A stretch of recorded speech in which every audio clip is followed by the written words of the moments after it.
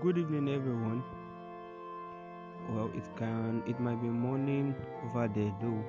It depends on the parts of the world you are at this point in time. You are listening to me.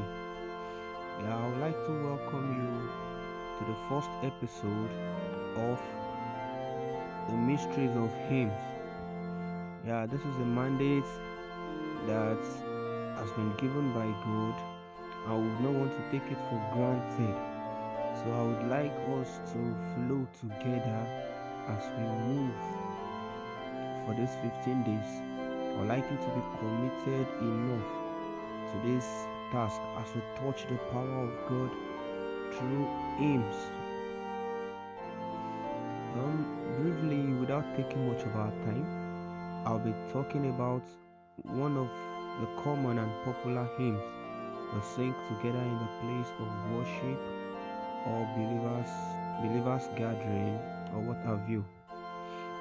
So briefly, I would tell us the name of the writer of the hymn, how the hymn came into existence, how the writer received inspiration to compose.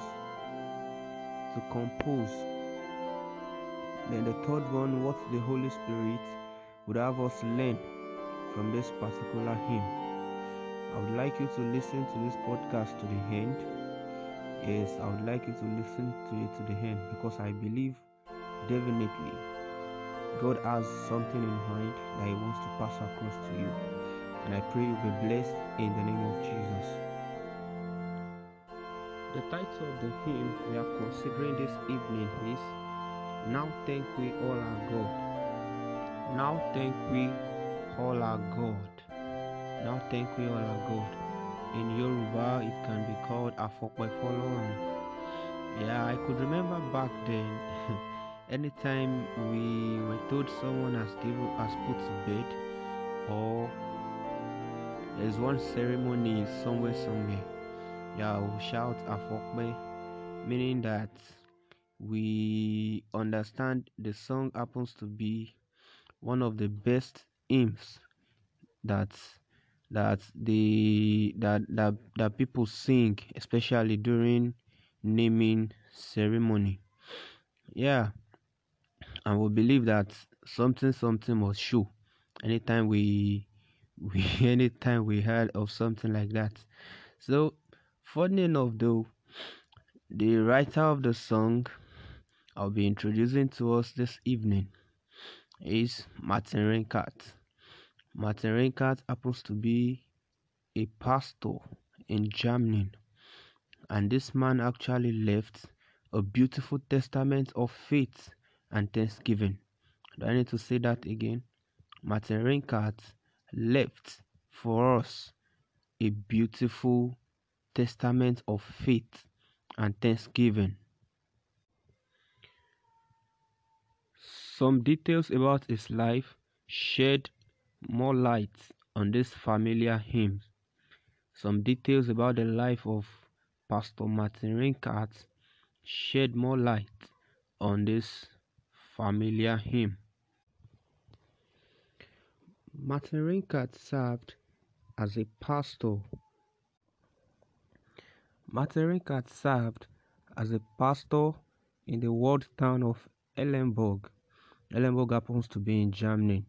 So he served as a pastor in the world town of Ellenburg during the horrors of the 30 Years' War of 1618 to 1648. So during this war that Martin Renkart served as a pastor, the war actually lasted for 30 years. Now, the town of Hellenburg in Germany became an overcrowded refuge for the surrounding areas. The town of Hellenburg in Germany became an overcrowded refuge for surrounding area. The fugitives suffered from epidemic and famine. The fugitives suffered from epidemic and famine.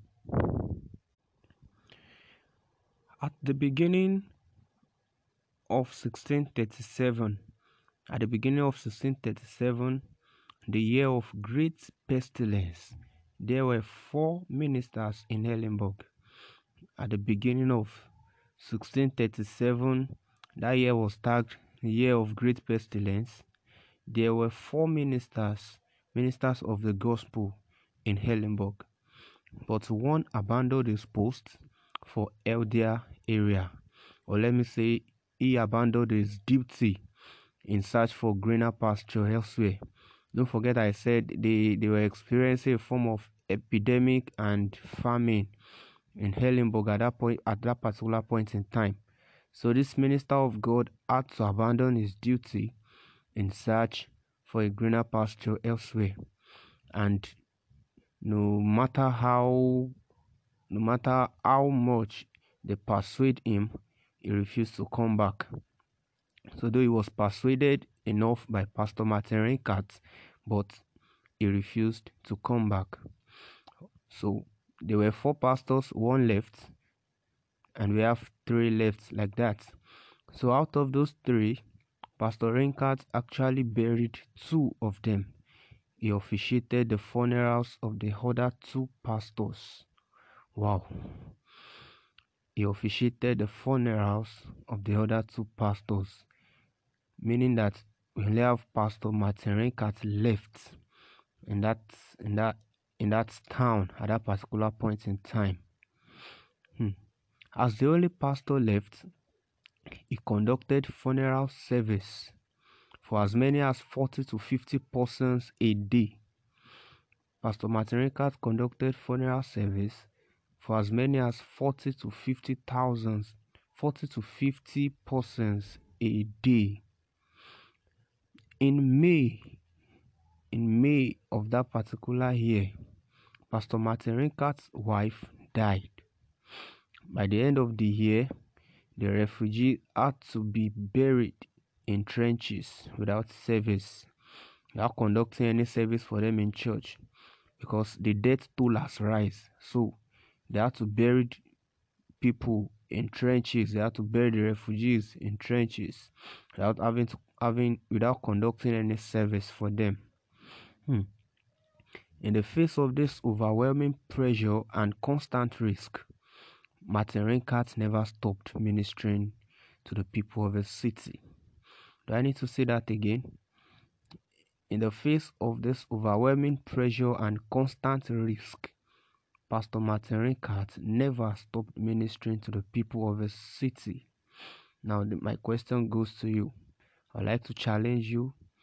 What has been your own excuse not to do that which the Lord has committed into your hand when in this particular time of COVID-19 pandemic? Don't forget, we are surrounded by a great cloud of witness. You don't have any excuse not to have functioned well at your duty post.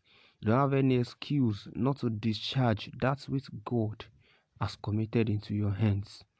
Oh, you have been complaining COVID-19 has hindered a lot of things, but yet Pastor Martin Rinkart also faced an overwhelming pressure and constant risk, yet he delivered his duty. So you don't have any excuse. COVID-19 or no COVID-19, deliver that which God has committed into your hands.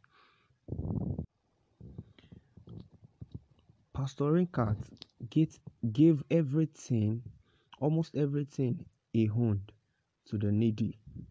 He gave almost everything he owned to the needy while living in a world dominated by debt. He gave everything he has to the needy while living in a world dominated by debt. Rinkart wrote this timeless prayer of thanksgiving for his children, a reminder to be grateful to God in all things and at all times. I don't know what your own complaint has been. I don't know what you have been suffering from that has relegated you to the back seat, has relegated you to the back seat. I would like you to know that God is ever with you, and all you need to do is just give him thanks. Just give him thanks for he is good and he is God alone. Now thank we all our God. Now thank we all our God. I believe you have been blessed by this short podcast, and I pray the Lord will interpret it more to you in Jesus' name. Thank you. Thanks for listening.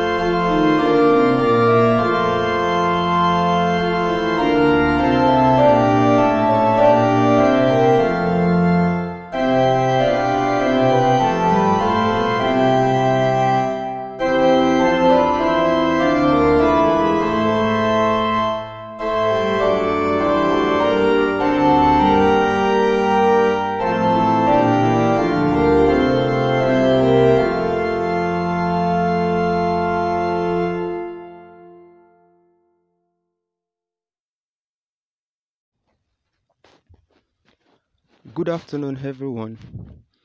I believe all is well with us this wonderful afternoon. I welcome everyone to the second episode of the Mystery of Hymns. I believe we will be blessed again this afternoon as the Lord will be having us to consider one of our popular hymns, Rock of Ages, Cleft for Me. Rock of Ages, Cleft for Me. I would like you to listen to this podcast to the end, as it will bless your life tremendously. This podcast will be very short and brief, so I would like us to move together. Rock of Ages Cleft for Me. Rock of Ages Cleft for Me happens to be one of the famous and popular hymns that we sing in our congregations, believers' meetings, and the likes. Now, the hymn Rock of Ages was written in the year 1763 by Augustus Toplady. He's actually a man, so don't mind the name Toplady. So the hymn was written in the year 1763 by Augustus Toplady, based on Psalm 94 verse 22. Now, I would like you to note this: any meaningful music that will last and birth revival must find its basis in the scripture, or should I say, God must be at the center of it. Yes, God must be the central focus of any song that will birth revival and will last in this age and even for age to come. God must be the central focus of the song. God must be the central focus of the song. A lot of songs are flying all around the internet nowadays that we cannot just we cannot just we cannot just do without. Now, a lot of junks we have listened to, a lot of junks we have filled our souls with, but the truth is those songs does not refresh the soul. They can never refresh the soul. You can quote me anywhere, those songs can never refresh the soul. The only thing they do for you is that they work on your emotions. They work on your emotion. Either way, they work on your emotion. Work on your emotion without affecting anything meaningful in your life. They work on our emotions without affecting anything meaningful in our lives. These are songs. These are those are those are not songs that birth revival in the heart of man. When you check it critically, you'll see that when you listen to most of those songs, you actually come back to your normal state after the song has ended, meaning that it has not birthed anything in you. You only listen to it for listening's sake. Now, Top Lady drew his inspiration from an incident in the George of Burrington, Combe in Mendip Hills. He drew his inspiration from an incident that occurred in Mendip Hill in England. He was traveling along George when he was caught up in a storm. He was traveling along George when he was caught up in a storm, finding shelter in a gap in the George. He was struck by the title of this great hymn. At that particular point in time when he was traveling, he was caught up in a storm and he tried to find shelter in a gap. That was when he was struck with the title of this hymn, Rock of Ages cleft for me. And he actually penned it down with the lyrics of the song, which has transformed many, many lives today and will still transform so many lives till Jesus comes. Yes, I believe that. Rock of Ages cleft for me. Let me hide myself in thee. Let thy water and thy blood from thy wounded side which flow be of sin and double cure. Save from wrath and make me whole. Can I challenge your heart this afternoon? Where have you been hiding? Where have you been hiding? What has been your shield all this while? What has been your own shield all this while? When God formed man, he placed man in the safest place in his own wisdom. He placed man in the Garden of Eden. But when man sinned, he begins to make for himself a covering outside God.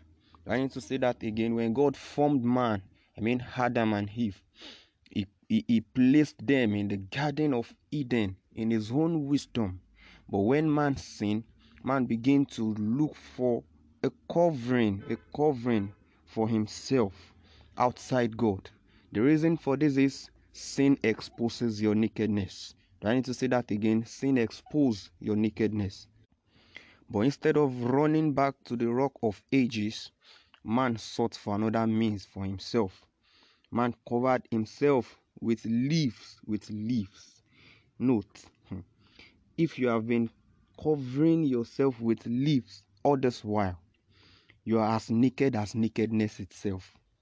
You have been covering yourself with leaves all this while, you are as naked as nakedness itself. Because very soon, leaves will dry up and you will be exposed. Very soon, leaves will dry off and you will be exposed. Those sins you are battling with, those sins you are bottling up, doesn't worth it. Confess it to the one who has promised not to cast you away. Scripture made us to understand that whosoever that comes to me, I will in no wise cast away. Whosoever that comes to me, I will in no wise cast away. He has promised you this, so he's only expecting you to take a step. He's only expecting you to come to him.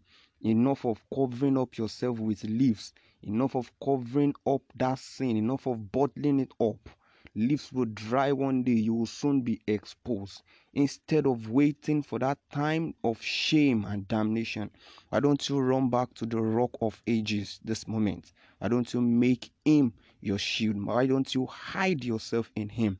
Why don't you hide yourself in him? Let his water and his blood from this wounded side that flow, let it be of sin and double cure. Let it cure you. Let it save you from wrath and make you whole. I believe you have been blessed by this short podcast. I want you to take a bold step. Take a bold step to the Savior. Is willing to save you. He's waiting for you. Tomorrow we'll meet again. We'll meet again on the same station. Yes, the same station. Thank you and God bless you. Bye bye.